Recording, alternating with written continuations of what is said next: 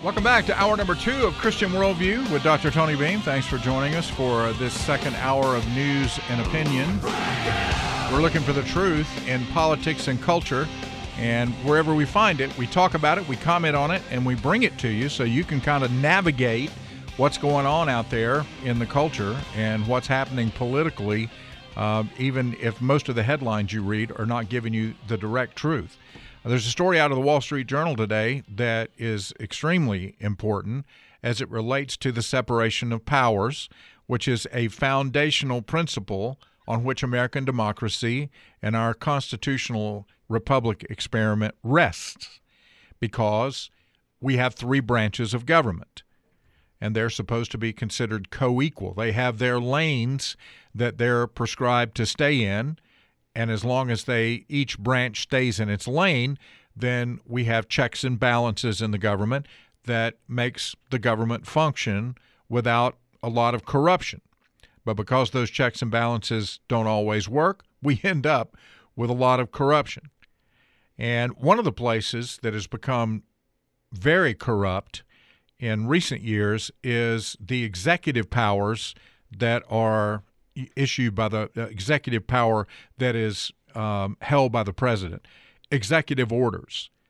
The executive branch of government is supposed to make sure that the rules and the laws that Congress passes are executed equitably or equally. In other words, they're supposed to be the executive.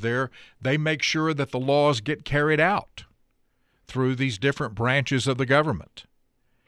And of course, the role of Congress, the House and the Senate, is to pass laws, and the role of the United States Supreme Court is to determine whether those laws are constitutional or not.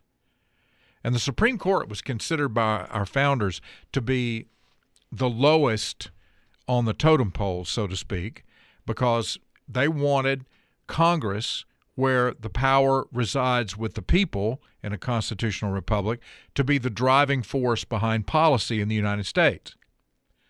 But in the last several years, and this has been Republicans and Democrats alike, that you've had presidents who use executive orders to get around inaction, in their mind, by the Congress. Instead of waiting for Congress to work out a compromise on major issues, a president will just issue an executive order. Now, President Biden's on track to issue more executive orders than any president in U.S. history. He hasn't done that yet, but he's on track. President Trump had just over 200 executive orders, and President Biden is up now to 100 executive orders. And here we are. We're about halfway through his term, but if he continues to issue them at the rate that he has in the past, we're going to get past the number that President Trump issued, because he's ahead of that number for President Trump right now. So one of the main things that the Supreme Court has been ruling on is executive power. And this conservative Supreme Court has been trying to rein in the power of the president to legislate without the legislature. That is, the president just in issuing directives on how current law is to be interpreted, he just simply uses that power to get things done that Congress will not pass as a law. So when you look at the history of this and you look at the Supreme Court, you find that a 6-3 conservative majority is beginning to rein in this idea of executive power. For example, President Biden tried to use his executive power to extend COVID-19 pandemic measures, including an eviction moratorium and a vaccinate or test mandate for large employers. Remember, both of those were pandemic related. He wanted to tell people that owned apartment complexes, had rental property, that they still were not able to evict people. And the owners of this property were saying, look, we're going to lose all of our property if we don't have the right to collect rent on the people that are sitting there. And the Supreme Court sided against the Biden administration. They said, look, you can't by executive order rewrite the rules for rental property. You're going to have Congress to come and write that rule. And, of course, Congress doesn't want to have anything to do with that. Same thing with the vaccine mandate. The president came along and said, we're going to, the big announcement against COVID-19, we're going to have all companies with, I think, 500 employees plus, might have been 100. I can't remember what the parameters were. But in any event, he was going to force these larger companies to have a vaccine mandate or people couldn't work, or mandatory testing. They could continue to work, but they would have to be tested, I think it was like twice a week or something like that. It was some ridiculous number that was going to make it to where most people were going to be vaccinated and most companies were going to require the vaccine for people to be able to keep their job.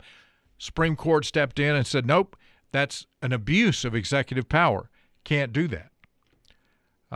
The court also blocked the Biden administration from its efforts to overhaul Trump-era immigration policies and ruled that the Environmental Protection Agency overreached when regulators sought to limit emissions from coal plants. We talked about all of these decisions on the show because they were monumental. I mean, if we had a progressive Supreme Court right now, the executive branch would be close to a dictatorship, because of all of these decisions that the court has rendered that says you can't, as president, direct your agencies to, if you're going to impact the economy in a major way, or you're going to impact policy in a major way that affects Americans' lives every day, you're going to have congressional approval. You can't use your executive powers to accomplish that. And we've been needing this kind of reining in of the executive branch, and I'm talking about Republicans or Democrats. We need to reestablish the proper relationship between the executive, judicial, and legislative branches of the government. Now, tomorrow, arguments are going to be made on whether President Biden can just erase all this student debt, which he's saying up to $20,000. If you remember, he issued an executive order, up to $20,000 of student debt from individuals can just disappear as if it was never there. It's about a $400 billion hit on the federal government from these loans that will never have to be paid back. And so tomorrow arguments are going to be presented to find out if can this happen? Can the Biden administration, does the president have the ability to just erase debt that was taken out by students? And hopefully the Supreme Court's going to come through again and rein in this executive power. Biden's legacy as president is going to be rooted in the fact that he, more than any other president, has tried to circumvent the legislative process and just simply governed by fiat. We are not a monarchy. We are not a communist dictatorship. We are a constitutional republic. And the three branches of government, in order for that to be true, have to operate in their assigned lanes. And thankfully, the Supreme Court is reining in the executive branch. Now, we don't know how those arguments are going to go, but we'll cover them for you because they're going to be made tomorrow. And a lot of times you can't always predict. We always have to put these caveats in there. We don't know for sure which way the Supreme Court's going to rule, but sometimes the questions that get asked and the comments that the justices make sort of point toward one resolution or another. And when you look at the track record, I mean, it's the conservatives have been very willing to rein in executive power. Hopefully, when they hear these arguments tomorrow, they're going to do it one more time and stop the Biden administration, particularly President Biden, from just wiping out student debt as if it never existed. And I mean, it's totally unfair to students that took out loans and paid them back. It's totally unfair to parents who planned ahead, who did what was necessary to pay for their students to be in college and to get through, students that worked 2 or 3 jobs while they were in school so they didn't compile student debt. I mean, maybe if they'd have known that they could just take out a loan that was going to be forgiven by the president, they would have done the same thing. So we'll see how the arguments go tomorrow. All right, did you watch Saturday Night Live this week? Now, if you ask me that question, my answer's been no for a number of years. I gave up on Saturday Night Live when they moved from skits that were basically making fun of the culture to skits that constantly made fun of conservatives and specifically the Republican Party and Donald Trump. So I decided that I didn't need that. I didn't need to stay up that late if that's the things that I think are most important are going to be attacked. But this weekend, Woody Harrelson he hosted Saturday Night Live for the 5th time. And that makes him along with the elite of those who have been on Saturday Night Live the most times. But he did a skit which really got nervous laughter from the live audience, but ignited a firestorm on the internet. He talked about a script that he was given just before the onset of the COVID pandemic about a movie, and this is what he said about it. He said the biggest drug cartels in the world get together and they buy up all the media and all the politicians, and they force all the people in the world to stay locked in their homes, and people can only come out if they take the cartel's drugs. And they keep taking them over and over. He said, I threw the script away, he said, because, I mean, who's going to believe that crazy idea, being forced to do drugs?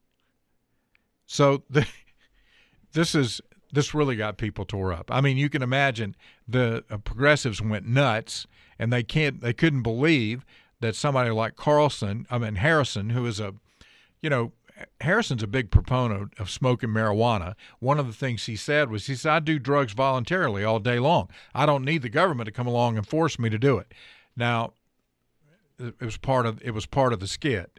But the part about the drug cartels taking over the world, forcing people to stay in their homes unless they take their drugs, was definitely an anti-vax statement. He went full anti-vax conspiracy theory. This is according to Marlo Stern, who was the senior entertainment editor for Rolling Stone. You had a bunch of others come out, too. Representative Chip Roy of Texas called Harrison a fellow Texan and COVID lockdown critic, which is a phrase that describes someone who isn't afraid to share an opinion for fear of offending others. Harrelson previously made waves when he told Vanity Fair his view on people being forced to wear a face mask on the set during the pandemic. He said, as one who doesn't believe in the germ theory, I find it rather absurd. During his monologue Saturday night, Harrelson described himself as an anarchist, Marxist, ethical hedonist, non-discriminatory empath, epistemological deconstructionist, and a Texan. So, look, take all that stuff with a grain of salt. The bottom line is Woody Harrelson didn't like the lockdowns, and I thought he came up with a pretty creative way to say it. And, of course, he gets everybody in the political environment that we're in now, that ignites a firestorm. You got people jumping to his defense. And the problem is, here's a problem for Christians. When somebody who is definitely not living their life according to a Christian worldview or seeking truth based on the absolute truth that's revealed in Scripture, when someone like that who's a popular figure in culture comes out and takes a position that a lot of Christians agree with, then all of a sudden, instead of just saying, oh, Woody Harrelson, he's right about the lockdowns, they begin to push him as a spokesperson somehow for the support of Christianity. And that's just we've got to stop doing that, because Woody Harrelson's not an apologist for Christianity. He's not even an apologist for conservative policy for the most part. He's a rebel when it comes to lockdowns. He's a rebel when it comes to mask wearing, and a lot of people on the right can identify with that. But that doesn't mean all of a sudden Harrelson needs to be given some kind of conservative banner to wave and be looked to as somebody who, when they speak, we think that they're speaking truth into the culture and into politics. Nope, they're making fun of an area of the culture that they found disagreement with, and an area of politics where they didn't line up. But I promise you, Woody Harrelson would line up with the progressive agenda in just about every other way. So somebody like Chip Roy coming out, wow, here's a Texan who doesn't care whatever other people say about him. Yeah, it's a good thing when anybody comes along and says, look, I'm going to share my opinion and I'm not going to be silenced by the woke mob. That's a good thing. We can applaud that. But let's not extend it out to some fantasy ending here where we turn Woody Harrelson into a conservative, or worse than that, we decide that he must be a believer because this is a value that I as a Christian hold, and if he holds it, therefore we have that in common, he must also be a believer. That we do ourselves harm, and we do our testimony in Christ harm when we do that. All right, Austin Barker is going to be here tomorrow, filling in for Gary. Gary's going to be out for a few days this week, and Austin will be here. And as I said, just to kind of prepare you, we're going to be talking about the movie The Jesus Revolution tomorrow, pretty much in detail. So if you're interested in that and you're wondering, should I go see the movie? Let me just go ahead and tell you, yeah, I think you need to see it. But we'll talk about some of the impact that it may have tomorrow with Austin and a little bit about the Jesus movement, because the movie's really bringing back a lot of those discussions about what was the Jesus movement. Was it real? Was it a real awakening? Was it a revival that some people missed because it was taking place among a population that at the time were kind of considered outcasts, the hippies? So we'll dive into some of that tomorrow. All right, there's an interesting story today by Jimmy Quinn at National Review about something that I was totally unaware of. And that's the fact that China actually has Chinese police stations in different places in the United States as well as places around the world. It turns out there was a Chinese police station in New York City. Now, you may be thinking, well, what are you talking about? A Chinese police station? Don't we have the New York City police? Aren't they responsible for keeping law and order in this? Yeah, they are.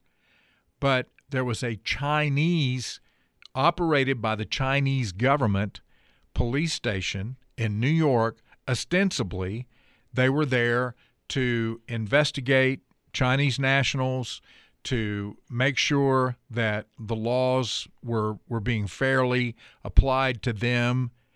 But what they were actually doing was surveillance here in the United States, and also surveillance on Chinese dissidents who got out of China and were able to come here. And through this so-called police station, then they were being monitored by the Chinese government. And Representative Mike Gallagher, the chairman of the new House Select Committee on the Chinese Communist Party, rallied a bipartisan group of lawmakers alongside Chinese dissidents and human rights advocates in front of this Chinese police station in New York City.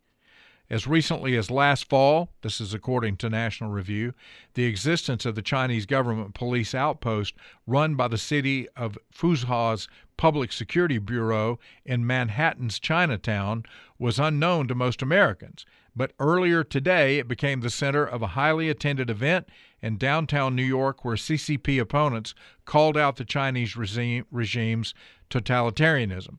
Representative Richie Torres, a Democratic committee member who represents a district in the Bronx, emphasized the unified message at the center of the rally. He said, quote, "We're sending a powerful message that the defense of human rights from the abuses of the CCP is not a democratic value or a Republican value, it's an American value. We know that the transnational policing is not actually about the solving of crimes, it's about the systematic surveillance and suppression of political dissidents." Now that's absolutely correct. That's why this particular issue has got to be addressed, and I'm glad that Democrats and Republicans are shining the light on this together, because this isn't a political it should never be political when the Chinese government is operating a police force in the United States for the purpose of cracking down on dissidents. This happens around the world. It happens in other countries, but it can't be allowed to happen here. The police station's existence was brought to light by the human rights watchdog Safeguard Defenders in a report that was issued last fall, finding that other such outposts have been involved in harassment and stalking plots targeting Chinese nationals overseas. Since then, the FBI has reportedly searched the facility, and then the State Department came in behind the FBI and said that the police station was closed. They basically shut the whole thing down. But that raises the question, is this going on elsewhere in the country? Are there other places where the Chinese have established within the United States an enforcement agency that is looking for Chinese dissidents, looking to suppress anything that they would say, and, of course, conducting surveillance on United States citizens? Gene, thanks for the call. Yeah, I want to relate an experience that, to which I had party as an observer in New York City about 30 years ago. I attended a Times Square Church Sunday services with a bunch of my brothers from Connecticut, which we did with some frequency. And one particular service, they introduced a Chinese pastor who did not speak English, who was on the run. And he gave a brief sermon, and then he was immediately whisked away from the pulpit. And one of the things that we noticed, and we were told this by Carter Conlon, he says, if you take a look, he says, there are many well-dressed Chinese men here. They are not us. They are pursuing this man. And I don't know what the pastor's name was, brother so and so, and he has been taken in safe hiding to evade capture by these people, because surely they'll kill him. Wow. So the audience ought to realize that this has been going on for quite a while. Yeah. Well, thanks, Gene. I appreciate that you bringing that to our attention. Well, look, there are Chinese officials in this country whose job it is to track down dissidents and to stop criticism of the Chinese government, even when it's taking place in a free speech environment like the United States. And so sometimes it's undercover. Sometimes it's blatant, like this Chinese police force. They operate with, stating that they have a different motive, but the real motive is to track and to be able to arrest or take back to China or make disappear Chinese dissidents that have made it to the United States. Representative Mike Gallagher, said that it's critical that the FBI field offices across the country be trained to deal with Chinese transnational repression. In recent years, the Bureau has stepped up its investigations of foreign countries' repression on U.S. soil, setting up a tip page dedicated to such activities. It needs to be local police trained on this as well. Gallagher added, if a victim is brave enough to come forward, no repressive act orchestrated by a foreign government should ever fall on deaf ears. In his remarks at the event, Chinese dissident and Tiananmen Square protester, I would never get close to pronouncing his name, so I'll just tell you that that's who he is, pointed out, saying that at the rally is just a starting point. He said we need to have more activities like these. We need to have more victims who are willing to speak out so that this kind of activity in the United States can be curtailed. The greatest thing about America is our freedom. It's freedom of speech. That's why I get so passionate when I'm talking about these social media platforms that are using algorithms to shut down conservative speech that the people who run the social media organization that they don't agree with. We have to be a place where the First Amendment, the rights to free speech and exercise of religion, are protected by the citizens. If the government's not going to protect us, it is up to us to replace that government with one that will. And I'm not talking about through violence. I'm talking about through the normal means at the ballot box, where we elect people who believe in the protection of free speech. And in order to achieve that, we've got to be aware that there are outside influences from China, Russia, likely Iran, and other places that want to shut down free speech in the United States, and they want to especially do it among those who have safely come here and escaped Chinese oppression. Uyghurs, Christians that are able to get out from China. They're worshiping underground there. It's estimated that the underground church in China is larger than the number of evangelicals in the United States. And so, as we think about these issues, I understand that the economy is important to people. I understand that illegal immigration is something that we've got to, as a country, address honestly. But on top of those things, we have got to remain vigilant when it comes to our free speech rights, because we can't talk about illegal immigration. We can't speak out about the economy if we don't have the right to freely speak, which is guaranteed to us under the Constitution. And there are progressives that do not want anybody to be able to speak but them. And that's the same kind of repression that the Chinese government is trying to pursue here in the United States against their own citizens. We've got to embrace free speech in order to defend it, whether we're defending it against people in our own government or defending it against Chinese officials who would come here and try to take away other people's free speech rights. Okay, in this segment, we're going to kind of give you a little update on what's going on in South Carolina. A lot of stuff going on in the legislature this week. I'm going to be going down likely on Wednesday. I've got things going on here in the upstate on Tuesday and Thursday that are going to keep me here. Normally, I'd go down to Columbia more than once during the week, but I'm going to have to fulfill some obligations that I have here this week. So Wednesday, I'll be spending all day down at the legislature. But this week, lawmakers, according to the Greenville News, and I can vouch for this because I was there for most of it, continued to investigate the $3.5 billion accounting error in the state's financial books. They grill state auditors about how an error of that magnitude could happen and go unnoticed for so long. We don't have any answers yet, but still a lot of questions that are being asked. Lawmakers also trying to bill state revenue to support thousands of new residents from out of state, and their solution, according to the Greenville News, is to hike the driver's license fees by 900%. Now, before everybody flips out, this would be for people moving to South Carolina from other states. They would pay essentially a fee. Some in the legislature are calling it a Yankee tax, to charge people, and because they're saying, well, as people come to South Carolina, it's causing more infrastructure needs. The county has to offer more services because the population's going up. There has to be money for this, money for infrastructure. And so there's been some lawmakers that are supporting this effort.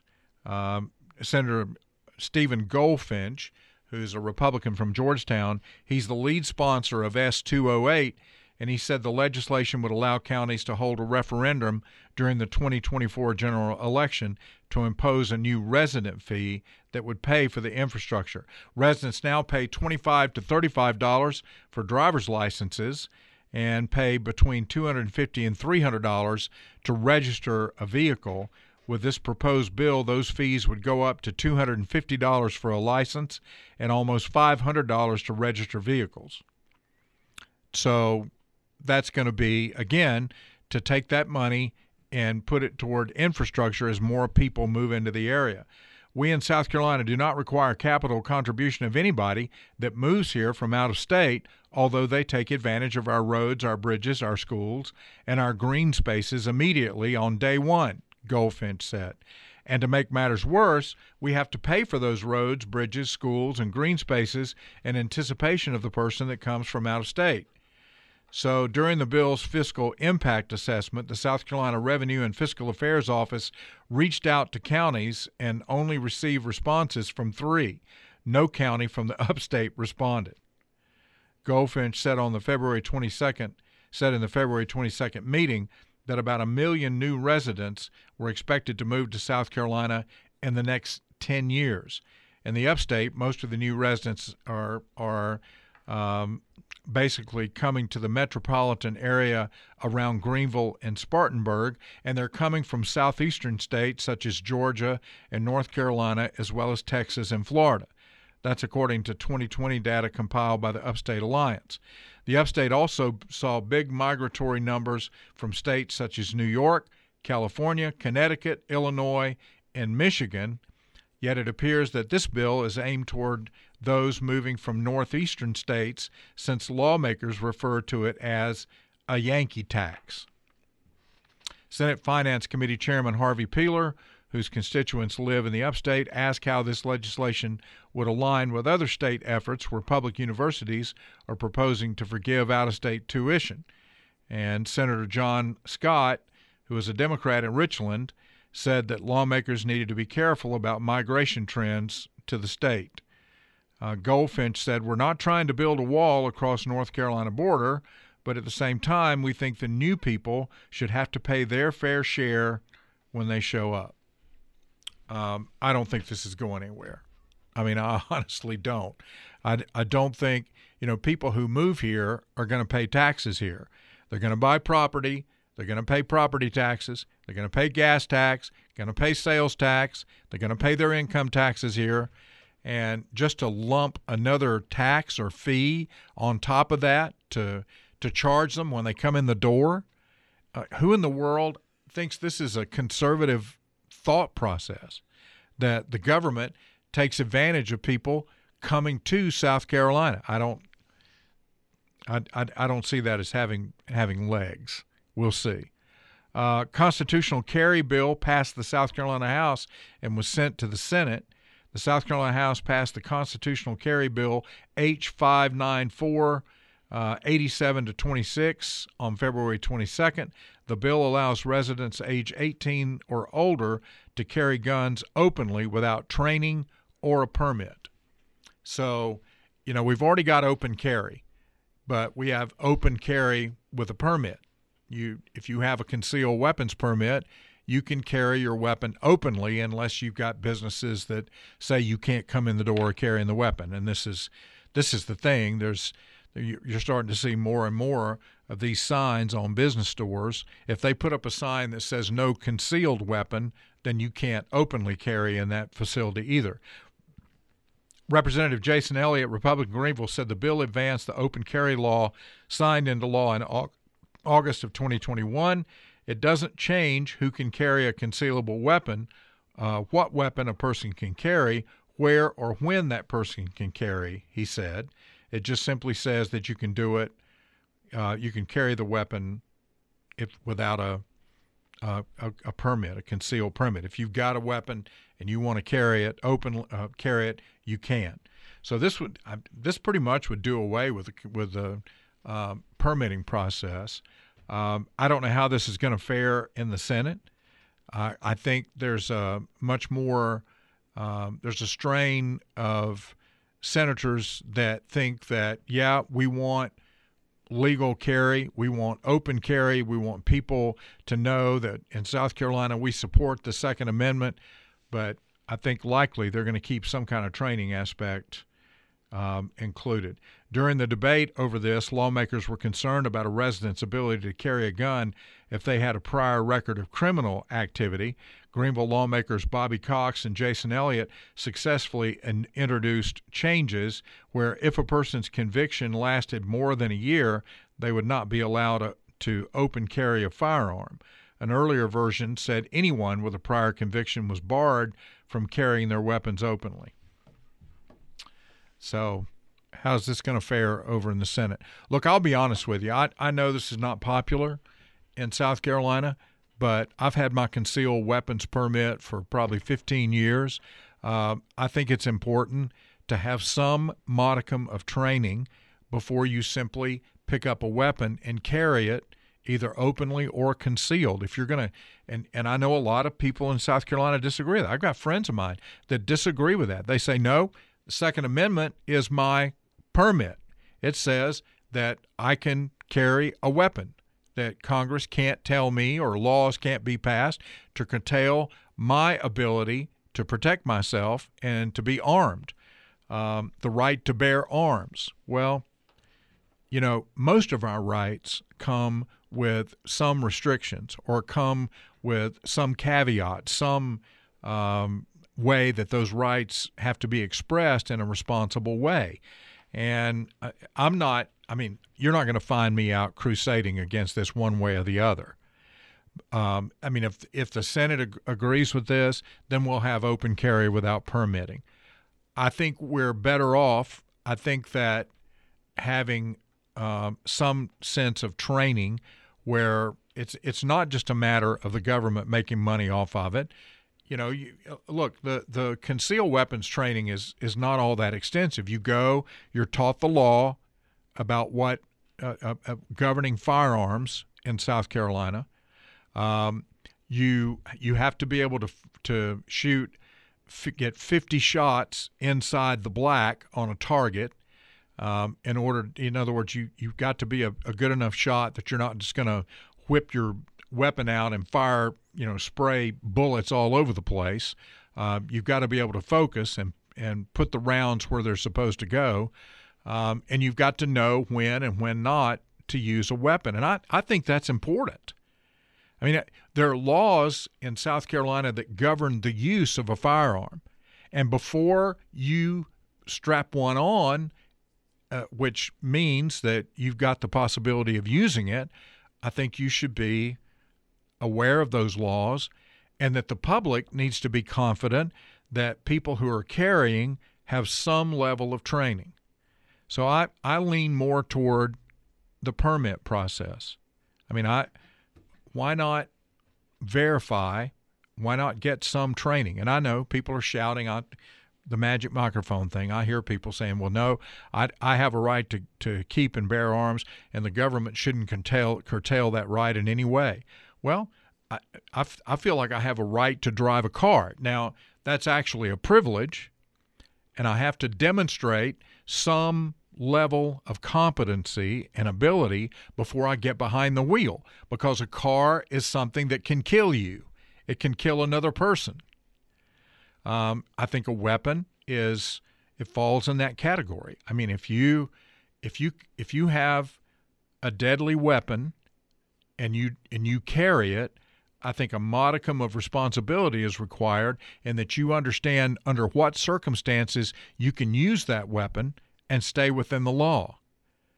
And that you've got safety instructions on how to use that without hurting somebody that might be a bystander if you were to ever have to produce a weapon to defend yourself. So that's me. But like I said, if the legislature passes this, I'm not going to be down there lobbying one way or the other about this particular issue. I'm comfortable with it either way. But if you press me, I think we're better off if we have a permitting process. All right. Last thing, of course, we're still at an impasse when it comes to protecting life in South Carolina. We've got the Senate saying that it's got to be the heartbeat bill, 6 weeks. We've got the House saying it's got to be the Human Life Protection Act. Life begins at conception. And right now, all the pro-life groups, the one message groups are working to try to get the Senate to accept the House version, which is the Human Life Protection Act. And if you would just take a minute, contact your senator, find out who they are, even if it's a senator in the upstate who would tend to support the Human Life Protection Act, you can call them, text them, email them, and ask them to vote to set it for special order. Ask them to support getting it out of committee. You can find out who's on the Medical Affairs Committee, which is where this bill is right now over in the Senate, by going to scstatehouse.gov. And right on the front page, you can put in your information, and you'll find out who your senator is, and you can contact them. Hearing from you right now could make all the difference. We're putting out information in these senators' districts about support for the Human Life Protection Act, and if you can help us by contacting your senator, having a conversation with them, sending them an email, we would appreciate that, because we're going to be up to soon to 1,000 abortions a month taking place in South Carolina because of our 20-week law. It's made us a destination state. All right, that's all the time we've got for today. We'll be back tomorrow, and Austin will be here running the board. We'll be having a conversation. I hope you'll join us.